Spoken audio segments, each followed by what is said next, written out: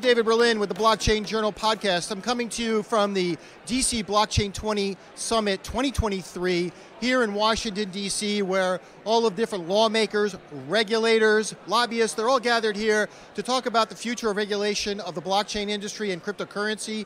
Standing with me is one of the movers and shakers in that industry, one of the regulators. This is Summer Mersinger. She is the commissioner at the Commodity Futures Trading Commission. Actually, there's more than one commissioner, so let's start there. Why is there more than one commissioner? So that's the way the commission was set up by Congress when the statute was created to create the commission. We were actually originally a division of the U.S. Department of Agriculture, which is interesting in and of itself, and that's because our kind of base contracts are in agricultural futures.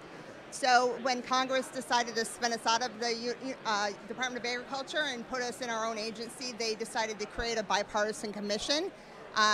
There's normally 5 commissioners, with the chairman being of the party of the president, and usually depending on who's in charge, who's the president, you could either have a Republican or a Democrat chairman, and then you have you have never more than 3 commissioners of one party. Okay, so a bunch of commissioners there. Are you all focused on different issues? No, we do have to collectively address issues that come before the commission together, but we all have different backgrounds, and it really does play in nicely because we have the expertise in different areas, and we're able to bring that together to really help the agency. Everybody has their own interests, and they might spend a little more time on one sector versus another, but we definitely all are very involved in any of the different industries that come before our agency. Now, one of the big issues for enterprises when they are considering the adoption of blockchain is the uncertainty when it comes to cryptocurrency regulation. It's a real blocker to adoption because enterprises know regulation's coming. I mean, lots of enterprises don't like regulation at all. And when there's no regulation, they'll just go ahead and do whatever it is they need to do.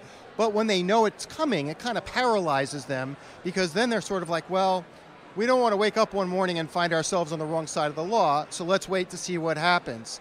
So how does the CFTC look at that particular issue? Because enterprises are going to be the ones that really drive blockchain and cryptocurrency. Yeah, no, and regulatory uncertainty is difficult when you're trying to innovate, when you're trying to bring new technology, better, more efficient methods to markets. So, we try to be mindful of that. But we also have to be mindful of the fact that we have limitations on our statute to how far we can regulate based on the law.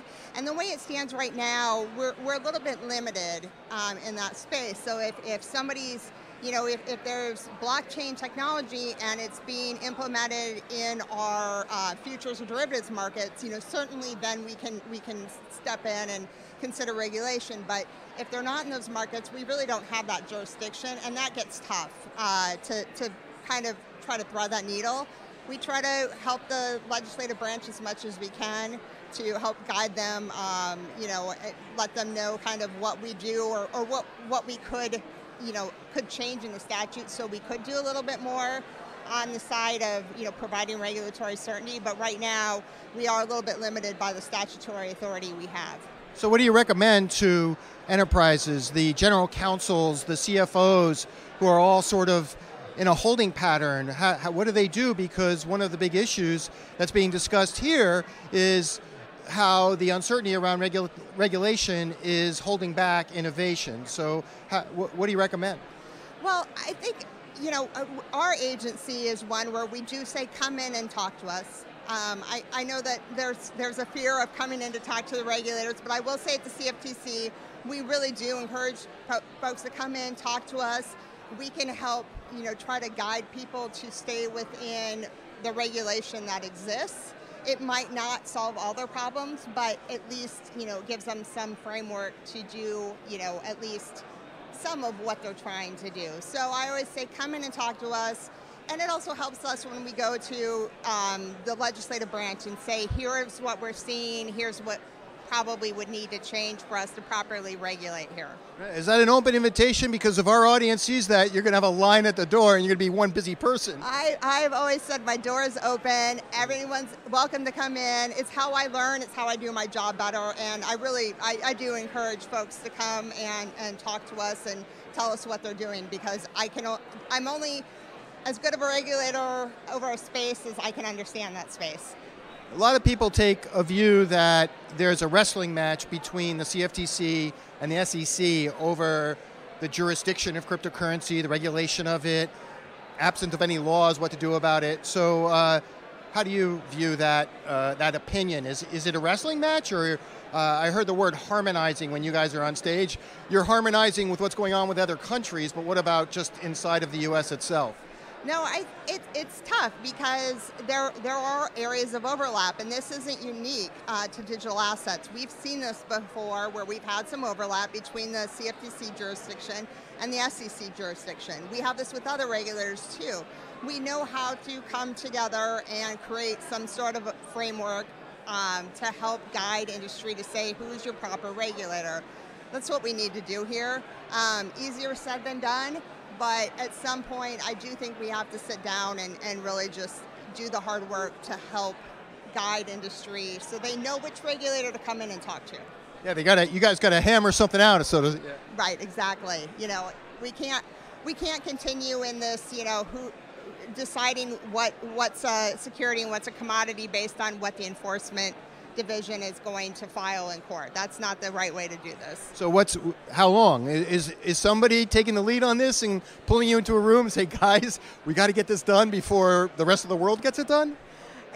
We're not there yet, but I think, the more focus there is on this kind of tension between trying to figure out the definitions here and, where the regulatory jurisdiction line is, I think the more pressure there will be on the two agencies to come together and try to at least come up with a framework. Now, Representative Tom Emmer gave the keynote speech here, and he specifically said CBDCs are a bad idea. Is that the same view that is taken at the CFTC? We don't really have a view on central bank digital currencies. That's, to me, that's more of a Fed decision. But I think sometimes we have to remember to separate the technology from the actual token or coin. And I do get worried when we say certain things are a bad idea, that we have to make sure we're not saying the technology that underlies them wouldn't be useful. So maybe a central bank digital currency isn't a great idea, but certainly the blockchain technology, the distributed ledger technology would be really efficient for the Federal Reserve System and for the U.S. banking system. So it's that dividing between the token and the asset and the technology that I think we need to do more of. Okay, well, Summer Mersinger, Commissioner at the CFTC, thank you very much for joining us on the Blockchain Journal podcast. No, thank you for having me. This was great.